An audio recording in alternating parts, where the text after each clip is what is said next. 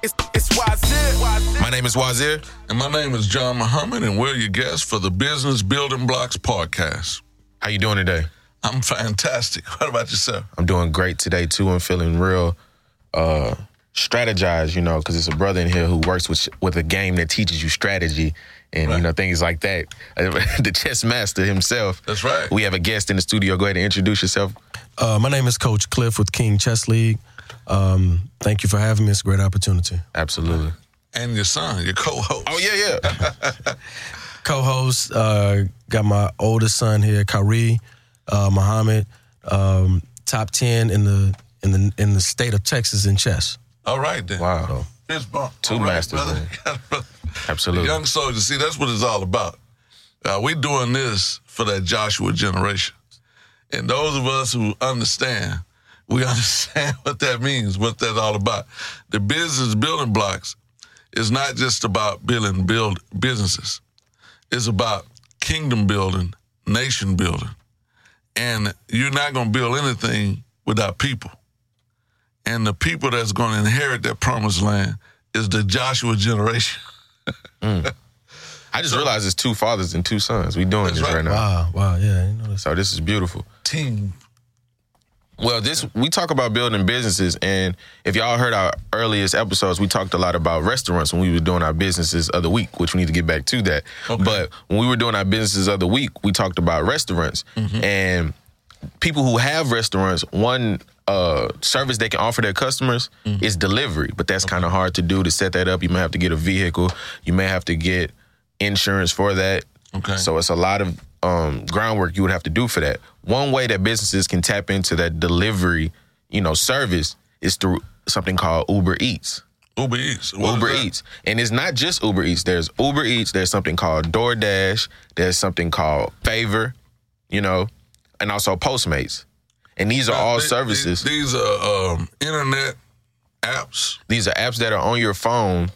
And what it does is you post your menu up, and then you enter this database. Okay. And then from there, customers can find your restaurant and order from it. And what I've noticed, because I am a Uber Eats carrier or whatever you want to call it. Okay. That's one of my side jobs. I do many things, but that's one of my side hustles.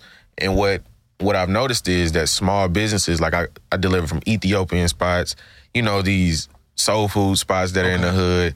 And I'm noticing these black businesses are booming. And then you go in there, it might not be anybody in the restaurant, but you hear that ding, ding, going off. What I'm thinking about is traditionally you have, say, the pizza industry. Right. And Domino's Pizza, for example. They have their own delivery drivers. And so what you're saying is that the delivery service is applied to restaurants, and they're not loyal to one restaurant.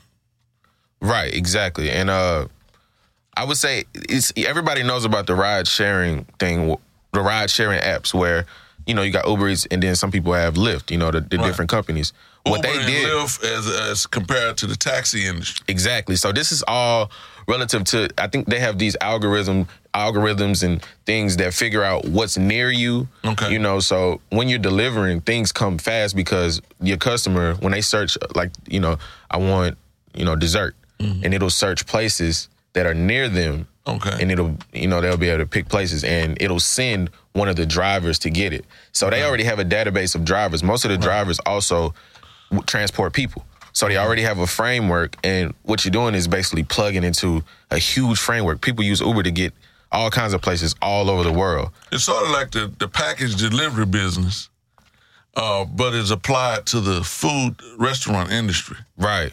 And so you're saying it's a shared food delivery app. So does the customer register for this to have the food delivered, or the business register? How did that work out? Well, we're talking to businesses right now if they want that opportunity. But if you are a person who wants to order food, you sign up as a regular person. Okay. But what you go both the business and the customer are both signed up. Register with the app. Yeah, but it's two different ends. Okay. One end is I understand you sending it out, and the other end is you getting it. So I read on the internet that in Houston that it has increased the revenue for restaurants over threefold. Wow. And I'm imagining that there's a whole new emerging market for those small single restaurants or mom and pop shops Right. that could not afford the delivery service. So is this enormous cost? No. It's not a cost. It's not a cost. You just register with them. Okay. Basically, I just searched it and to sign up with Uber Eats specifically, which you can search any of these other names. Mm-hmm. All you have to do is type in Google Uber Eats for restaurants. Okay. And then you'll go in there and then basically you send in your business name, your business location, your menu, your average takeout orders, and from there they register with you. I recommend that for, and not just restaurants, but some of those apps is for other businesses, right? Exactly. Right. So now, if the e-commerce, I believe the internet is this new emerging market, technology. Right. So now, if we blacks in business, we entrepreneurs, we want to go into business, and it appears that it's an enormous amount of cost involved. But now you're saying these are affordable. These technologies are affordable. So we need to look into that. If you're in the restaurant business, explore that. In Houston, for instance, we're in a major market here, 4th largest city in America, 4 or 5 million people. I think in the metropolitan area, if you include the surrounding areas, it may be about 10 million. And undocumented people. Well, not in a funny way, but I'm just saying, like, you can't count that. So it's like, it's a lot of people here. Yeah. I mean, we're not, and everybody eats. Not only that. Eat. That's one thing I noticed about, and we in the education or the re-education business, and we always promoting literature. Right. But everybody may not be reading, but I guarantee you everybody's eating. True. Exactly. True. So we need to get involved in that. Now, if we have a business, we have a food product, consider the technology, the delivery apps. And Uber's only one. You said Favor was another one. Uber Eats is one. Yeah, Uber Favor's Eats, one. Favor, DoorDash, Postmates. And those are the major ones that I see. Because when I'm out there, you'll see multiple. I'll be in one restaurant, and it'll be 4 different. You might see all 4 different services in there at one time. Okay. And they're just going out, coming out. And I'm just like, how much money are these businesses making? It's probably, Right. and like you say, threefold, and it's probably taking a business that's kind of slow. They might get, 4 or 5 customers in a day. Some of these, it might boom it all the way out to where they might get 100 orders in a day. And I actually patronized a young brother that started a pizza restaurant. Oh, yeah. And he started out at his home. But he's in the Midtown Museum District area. Mm-hmm. And I mean, he's delivering pizza. He have the pizza bag and everything, and he's delivering pizza. I think this would just transform his operation. Yeah. He can go, because we believe in building businesses and expanding businesses. And we believe that if we build businesses now, that's going to reduce unemployment because we creating jobs. Now, if we create jobs, now the brothers don't have to hustle on the street no more. Right. I see you got your son here. Right. He looking, he want those new sneakers. He want the Jordans. He want the gold. He want the bling bling. So how could I come up? And on a job, it's hard to come up on minimum wage.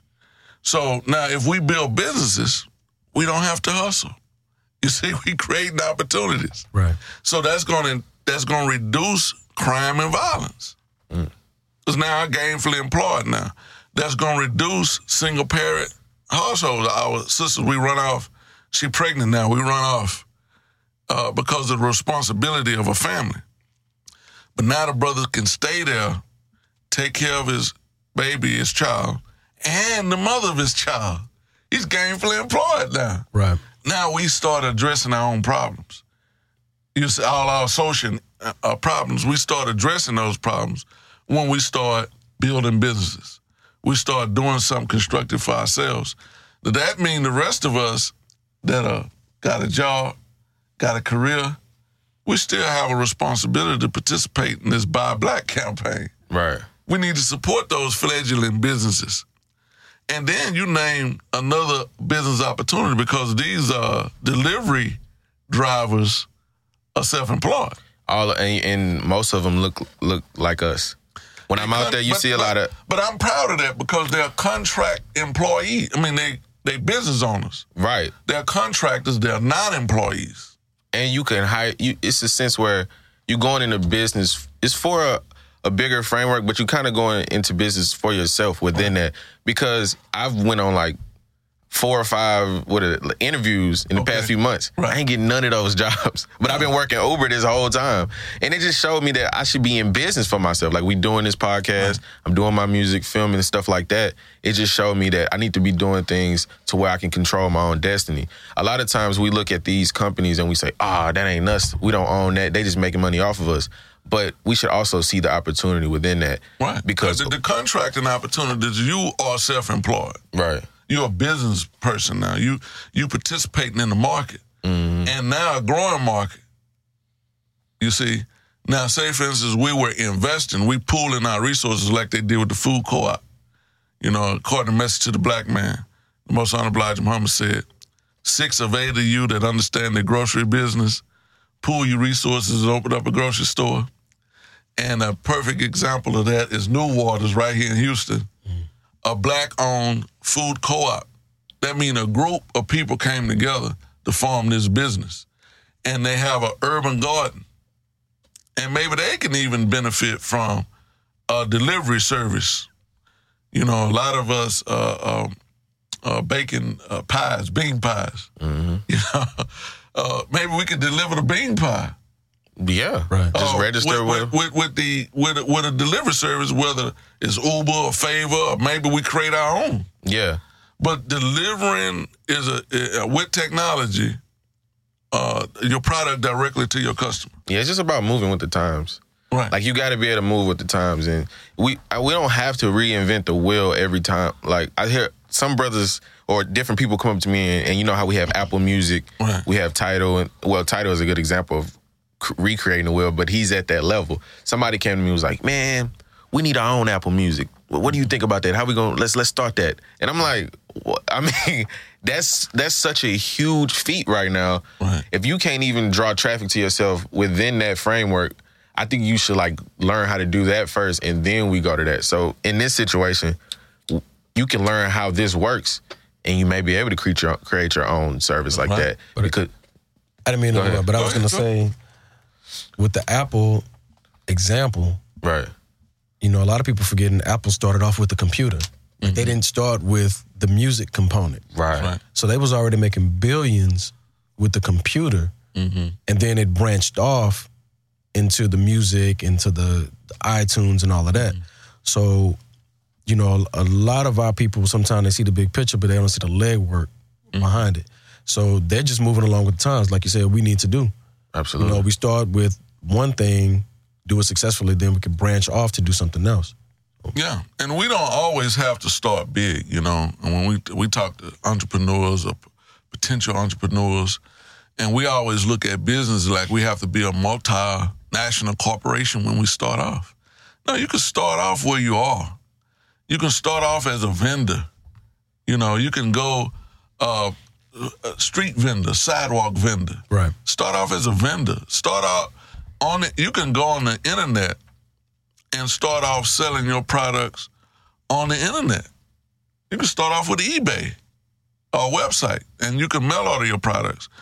E-commerce, you can start there. You don't have to start off as big as Amazon. Start off where you are. You see, all of these people had a start, and we all start at a point. Let's get started. Now, you was talking about Jay-Z. Jay-Z started off hustling. Right.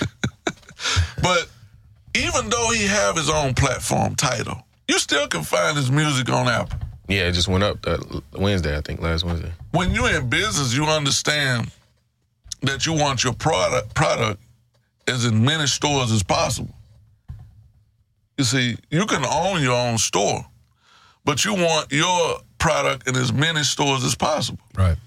If you have a loaf of bread, you know, you can find it at the Walmart or the Kroger, but you can also find it at the local 7-Eleven or the local gas station or the neighborhood store. Like there's a Nike outlet, but you can find Nikes in Foot Locker and Active Athlete Academy. Yeah. Right. So I see what So you're saying. you want your product in as many outlets as possible. The physical store and the virtual store. Right. E-commerce.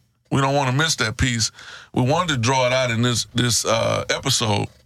That's a new technology has created new emerging markets and new opportunities, business opportunities that we can explore.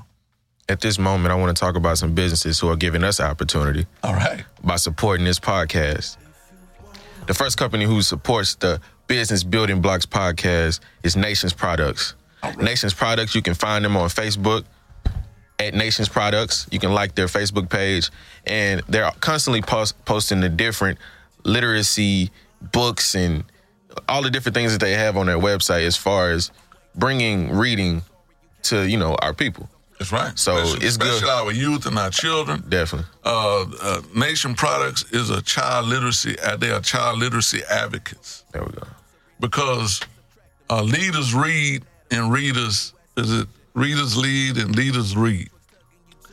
So we have to start our children off with reading, and we also have a recipe book. Nadine's 19 recipes. So we can eat to live, you know, healthy foods. And there's another children book that we don't have a copy of. The soft copy is coming out. The electronic copy is now available. Chemistry for Children.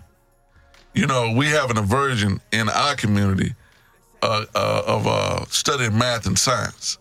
You know, it's too hard, you know. But it's not too hard. We just haven't been taught properly or introduced to those subjects properly. Because our forefathers first studied these subjects, math and science. They used it to build civilizations. We have to be aware of that, our history and also our potential in these subjects. So we have a Chemistry for Children book that's soon to be available in an actual copy, but you can get the electronic. The physical copy. That's right. Yeah. Well, also, you want to do a public service announcement? Sure. The Final Call newspaper. We talked about independent black media. We talked about controlling our own story, telling our own story. And we can only do that if we have our own platform, our own media. Then we can devote time to subjects that's meaningful to us. Instead of being vilified in the media, always the victim, you know. So now, thefinalcall.com is a national and international black-owned and operated newspaper that covers news as it relates to our community. And also, the Economic Blueprint. Go to economicblueprint.org. It is a fund established by Minister Farrakhan and the Nation of Islam to acquire farmland. And this land will be used as as the basis for economic development in our community. And we want to start off with 200 million acres. We can start by feeding ourselves from the food that's produced on this land. And then we can start building a whole new reality in terms of all of the wealth comes from the land, you see. So let's go after the land. That's economicblueprint.org. We're only asking for 5 cents a day. And that's lower than the Houston sales tax. Right. And the sales tax in Houston is 8.25% per dollar. So every time you spend $1, you got to give the city of Houston 8 cents in sales tax. So we only asking for 5 cents a day. That's 35 cents a week, $18.20 a year. And then we can begin to build a new reality for ourselves. Economicblueprint.org.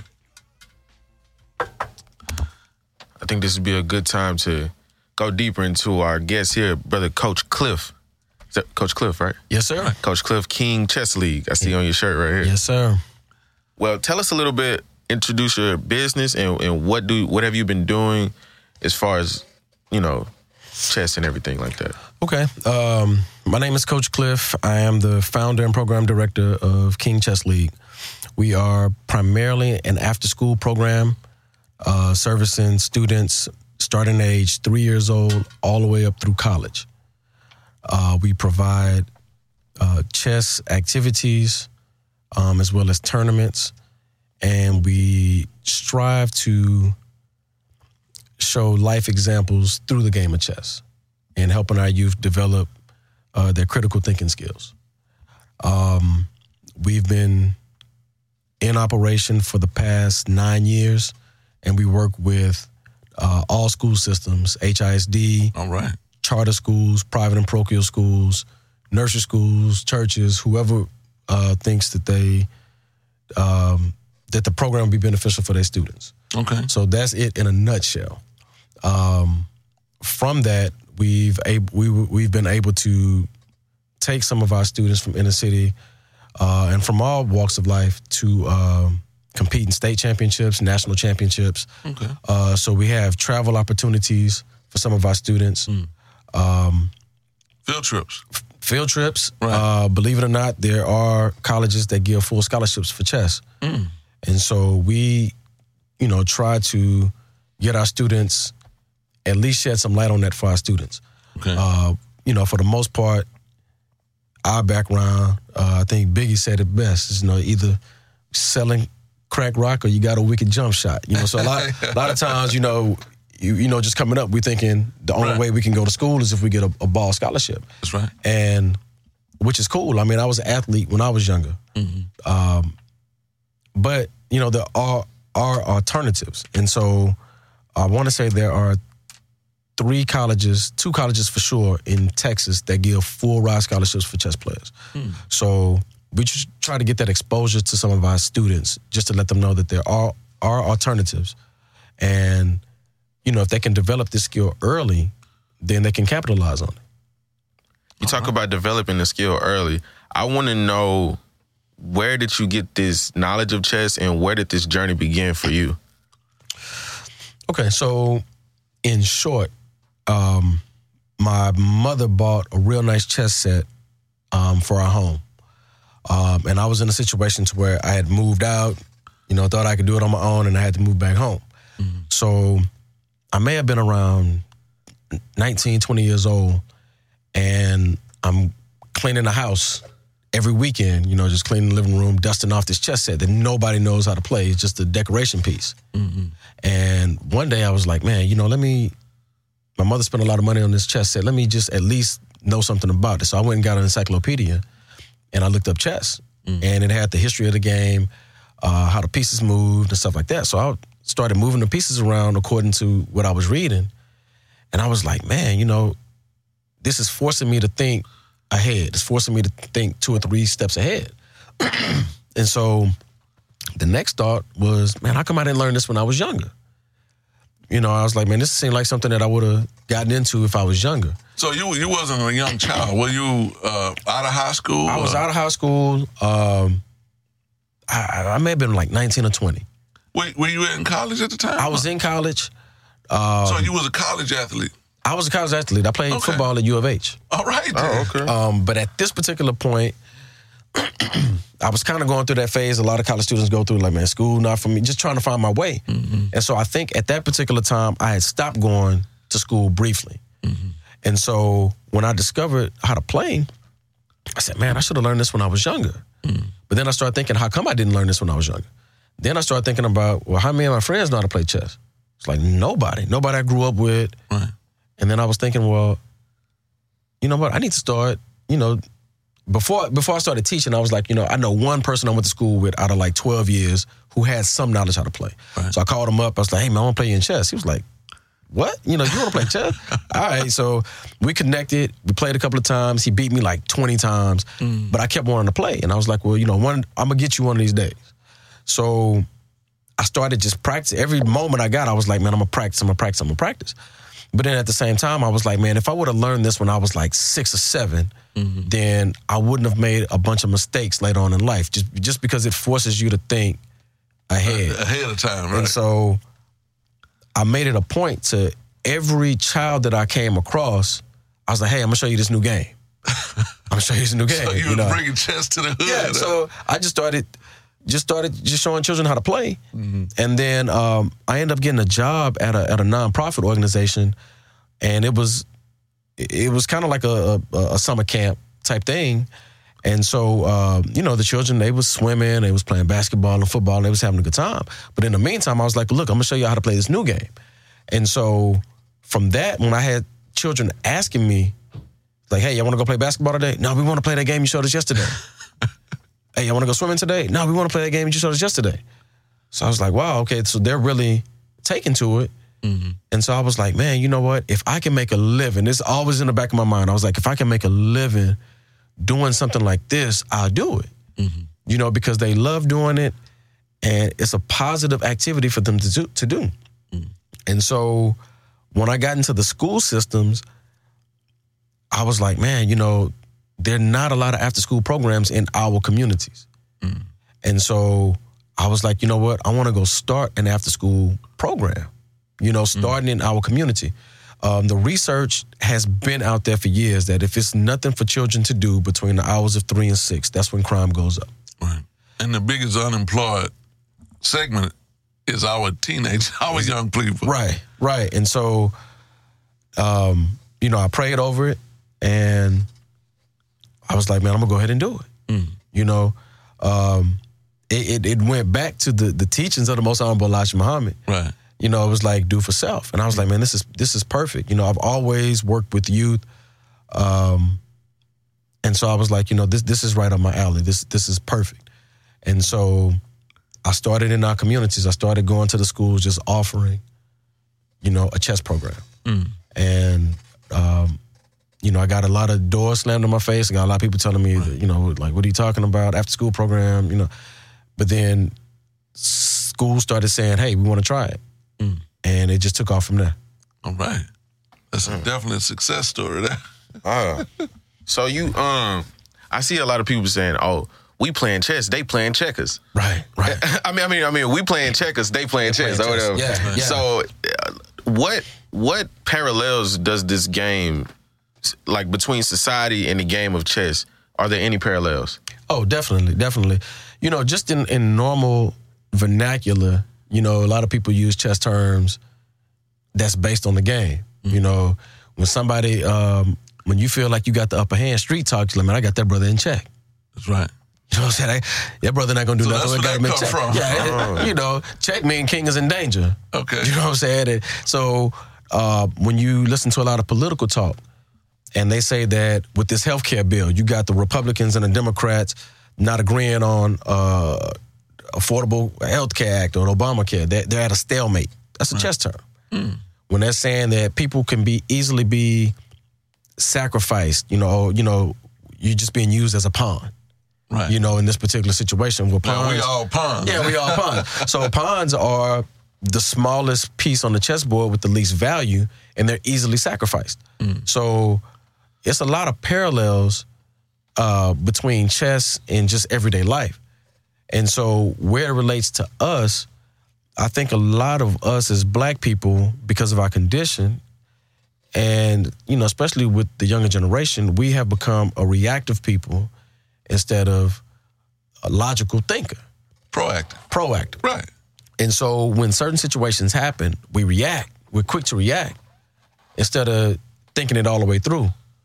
And so what I found, at least just from my perspective, that chess forces you to not react. It forces you to actually think a problem or a situation all the way through. Because in chess, you make a move, you touch a piece and make a move, the move is final. You can't take it back. Actually, whatever piece you touch, you have to move it. So that creates a discipline, a mental discipline that says even before I touch the piece, I have to be for certain that I want to move it. Because there's no coming back from that. Well, how does that relate? Well, I tell my students, or I tell my children, sometimes something happens and you say certain words, you can't take those words back. Something happens, once you do certain things in this life, you can't take it back. So you're gonna have to think it through. And wise man said, think 5 times before you speak. That's right. I was thinking of that while you were saying what I'm saying? So, I tell my students, you need to think 5 times before you touch the piece. And you need to play out the millions of scenarios that can happen as a result of you moving this piece. It's 64 squares on the board, but I think the last mathematical number of possibilities of movements is in the billions on the chessboard. They said there was more moves on the chessboard than it is atoms in the universe. So, you wrote a book. Yes, sir. Is this chess, the principles of life, principles? This is what you... yes, sir. It's Chess Principles, Equal Life Principles. Okay. So it's a good read, even if you know nothing about the game of chess. Okay. And what it's using is using chess terms and how it relates to everyday life situations and life principles. So how could is it on the market? How could they get that book? Definitely. If you go to kinghouston.org, you can purchase it online there.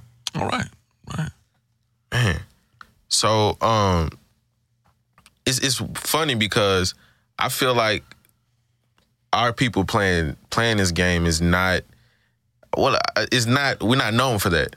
Right. So have you had, because I feel like people think maybe black children wouldn't want to play chess. Right. And I hear you saying they took to it fast. Have you ever had a student or somebody who wasn't really into it and you had to kind of inspire them in a way, like relate it to them in a way?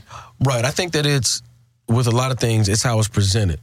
Like when I was in school, we had like a little chess club, but from my standpoint, we was like, man, that's lame. Like, that's not something that we do. That's for the nerds. Right. That was just a thought. I'm just being real. That's how they intellectually assassinate us. Right.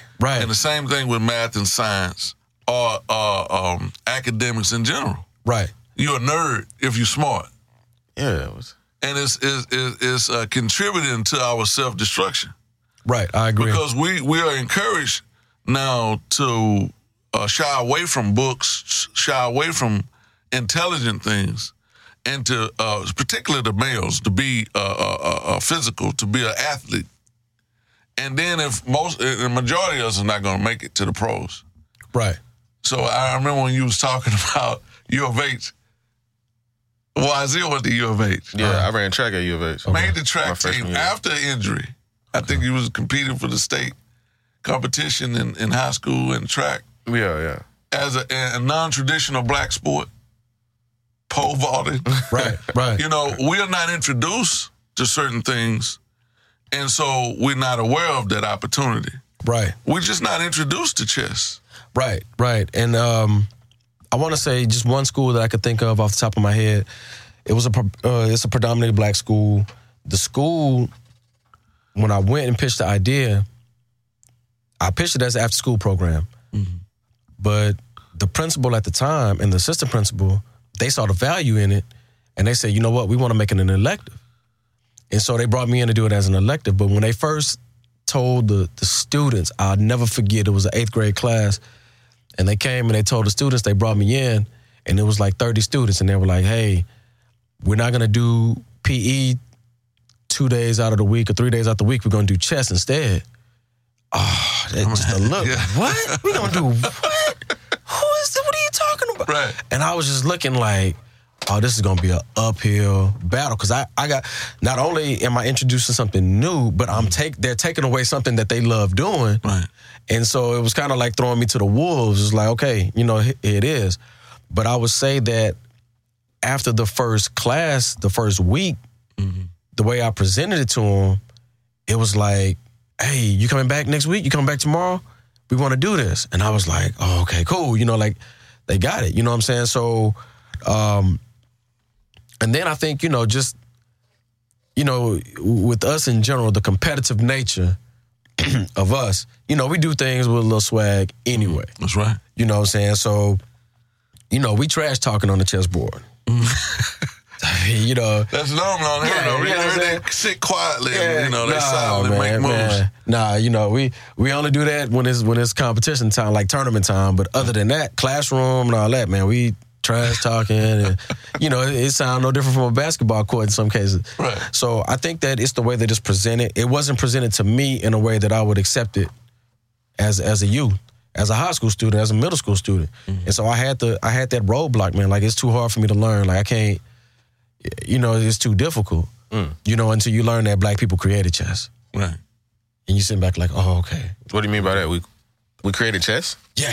We didn't know that. Yeah, I didn't know that. Yeah, chess was created by the Moors as a way to protect, their nation from the European invaders. Oh, that's where it comes from. Yeah. So I always thought that it was a military strategy. It is. And these forts, and I just recently learned that there were forts in Africa, the original. Right.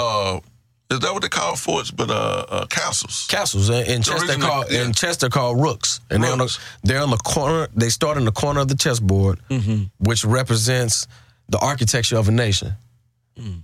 And so, if I would have learned that, if somebody would have even just said that to me, as a youngster, I would have taken at least some interest into it. Like, we created that. Like, even if you look at, and you can just Google images of pyramids, they have Egyptians playing chess on some of the walls of the pyramids. Oh, man. And so, a lot of times, just what I found, just with myself and just with youth in general, if you can see yourself as somebody who looks like you're doing something, then of course it's going to be easier for you to take to it. That inspires you. That inspires you. Right. Now you inspire me. All right. So when, I just took my younger children to like a tennis event. Now, 15 years ago, 20 years ago, when I was that age, you wouldn't find any of us at a tennis event. Right. But when they asked, and it was literally 1,000 children out there. And it was a lot of black children out there. And so when they got on the microphone, they said, raise your hand if you know Serena Williams, Venus Williams. That's right. It was, how many of us was doing golf? Like, it's easy for us to get into golf now just because Tiger was there.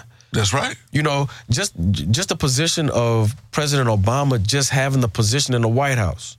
Like, my 7-year-old knows nothing other than a black person being... Right. The head chief of staff. The so-called leader of the free world. Right. And so just the idea of somebody who looked like you doing it, it's easier for you to take to it.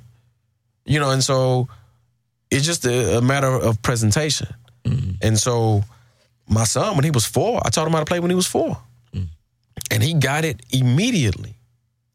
And the next thing I know, he was playing people that were older than him, and he was beating people. People was like in awe, like, oh, okay. And it's like, y'all do tournaments? We go to a lot of tournaments, and we're underrepresented. We're not at the tournaments. It's normally dominated with Asians and with Indians. They primarily dominate the chess world, for children. And so when we come in and we do well at the tournaments, it raises eyebrows.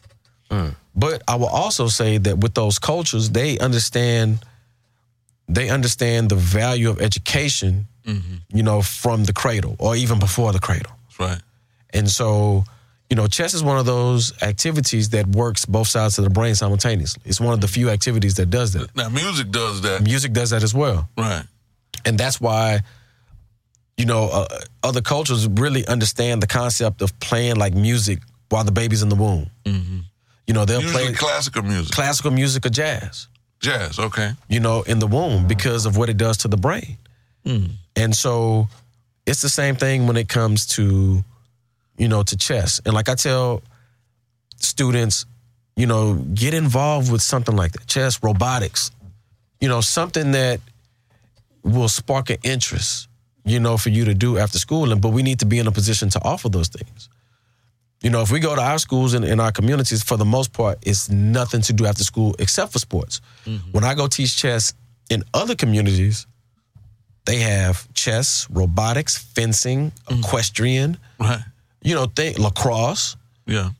And it's like things that we haven't even heard of. Mm-hmm. And so our children, you know, if they have options and they take to those options, you know, just to give them exposure. If they like it, they're gonna excel. That's right. That's right. And I thank you for the work that you're doing. You know, I'm so proud to have you on the show and part of Business Building Blocks. And I think there's a need for your business to expand. You know, I know HISD is one of the largest school districts in the country, but we need this nationwide. We need this everywhere. I don't know how you duplicate chapters of the King's Chess League, but we need other chapters. He's actually working on something national, and it was funny. We just thought about it at the same time. So tell us about what you're doing with the HBCUs around the country. Okay, so we have a nonprofit organization called HBCU Chess Federation. Okay. The way that came about is a lot of my students who I started off teaching back in the day, they're in college. TSU, Prairie View, Wally, Jarvis. And every time I run into them, they're like, hey, man, your class, that was the best class I ever taken. You know, I still play, and man, I wish I could compete. And once I got that enough times, I was like, you know what? They do have college competitions, but every time I go to tournaments and the college competitions, there are no HBCUs. And so we formed the HBCU Chess Federation, and we're going to host the first ever national HBCU chess championships. It's going to be next April. It's going to be hosted at Wheatley. Okay. And so we're going to invite, and we're going to do a push to invite all HBCU students who want to compete in chess. Now, you said Wheatley. I just wanted to clarify that. That's Wheatley High School in Houston, Texas? Yes, sir, in Houston, Texas. But this is going to be a college conference. It's going to be a college tournament. It's going to be held at Wheatley High School. At Wheatley High Texas. School. Yes, sir. All right. And so we do have HBCUchess.org. It's hashtag Chess Matters. Okay. And so we're going to be scholarshiping or giving cash prizes in the amount of $10,000 to the top 3 students who finish. All right. And so we're going to have more information when school starts, when the semester starts for this upcoming school year. The historic Wheatley High School. Wheatley High School. Barbara Jordan, alumni. Right. I think George Foreman, alumni. Fifth Ward.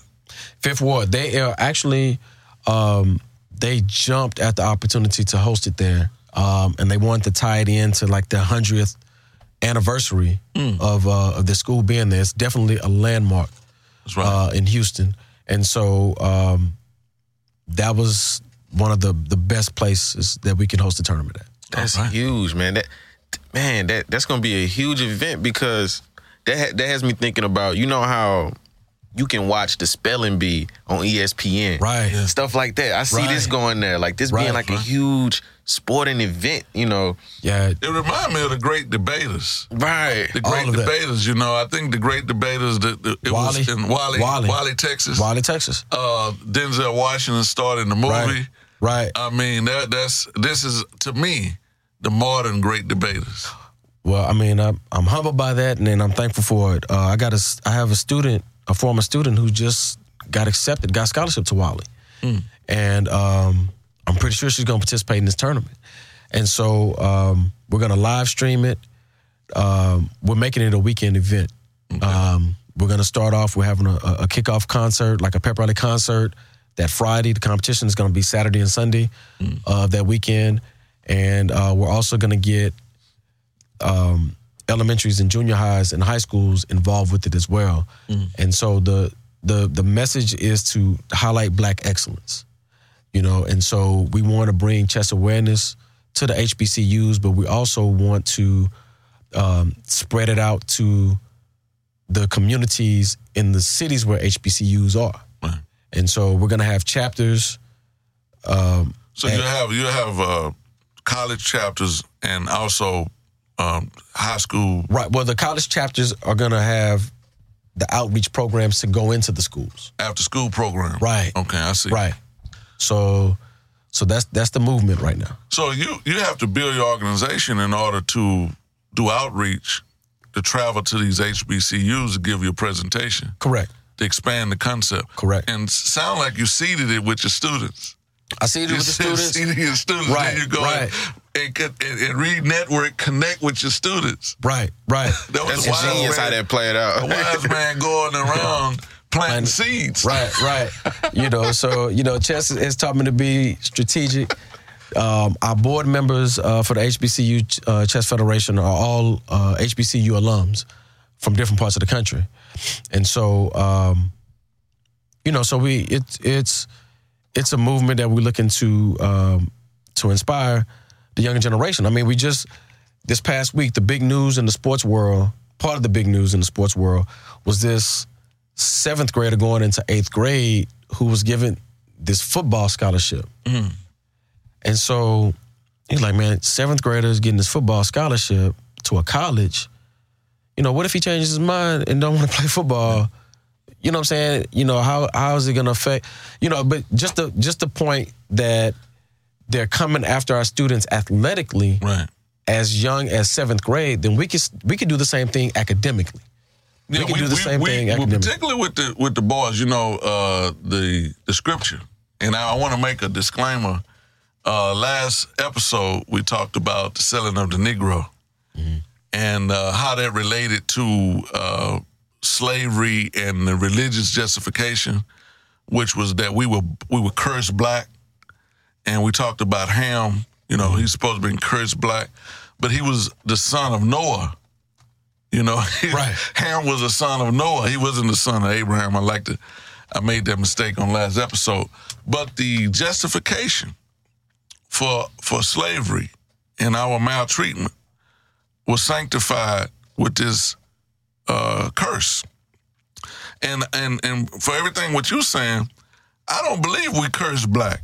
Right. We blessed to be black. Right. And the secret is that's a lie. The white supremacy description of us, of being less intelligent, to being, evil, all of these stereotypes. It's crazy. It seems like every episode or when we have a guest up here, I keep learning about things that come from us, but that we are being reintroduced to. Right. Which is crazy. Like, right. And like I said, if it's introduced to us, we excel at it. I'll give an example of my son. He started playing when he was 4. But, as he got older, he started to do other things. Took to music, took to sports. And at one point, he wasn't playing chess for like a year or 2. And so I was prepping my students to go to the state championship. And we were homeschooling at the time. He was 8th grade. But at the time, he hadn't played chess in like a year or 2. And I don't try to force my children to do chess because I'm doing chess. Mm-hmm. So we were getting ready to go to, I forgot where it was, McAllen, Texas. And so maybe like 2 or 3 days before, I said, Dad, I want to go do the state championship. And in my mind, I was thinking, he ain't played chess in like 2 years. Yeah. You want to go to the state championship? I was like, okay, all right, let's go. And so we get there, and he gets 5th in the state. Oh man! And so I'm sitting there thinking, like, he did this, and he ain't really played in like a year or 2. Just imagine if he put in the work, if that's what he decided to do. But I mean, it was kind of like, yeah, I want to go. And just on a whim. Just on a whim. But I like you instill the idea of instilling that, introducing it to him at a young age. Go ahead and say something on the mic. Go ahead and introduce yourself. Tell them your name, bro. My name is Brother Kyrie Muhammad. Absolutely. Okay, how did you do that? That's what we want to know. I don't know. I was just playing a lot. Like when we went on the trip, I was practicing a lot on the bus and stuff like that. Okay. Man. So you never forgot the lessons your father taught you at a young age. It became a part of you. I guess. Yeah, you proved it. I mean, the results speak for themselves. Man, just make it look easy. Just when you, yeah, and sure, and if I'm playing him now and I'm not paying attention, he'll get me. Yeah. He'll get me. But I like the principles of life and the transferable principles. I think that we should learn because chess is like fighting a war, but also football. Are these, the other team is the opponent. Right. And you strategizing. Well, I mean, the play, you huddle up and you come up with a play and you strategizing against another opponent. And then you learn these principles, whether it's in a game or in a sport. And as we mature in adulthood, we should transfer those skills into life or even into business. Right, definitely. And majority of my students are athletes. Majority of my chess players are athletes. But I tell them, I say, hey, man, this will help you out on the football field. This will help you in basketball. My son played every position in basketball.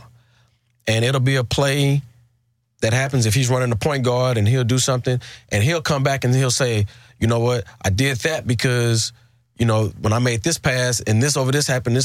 So he saw it on the court maybe 5 steps ahead. Right. And I'm thinking to myself, that's chess.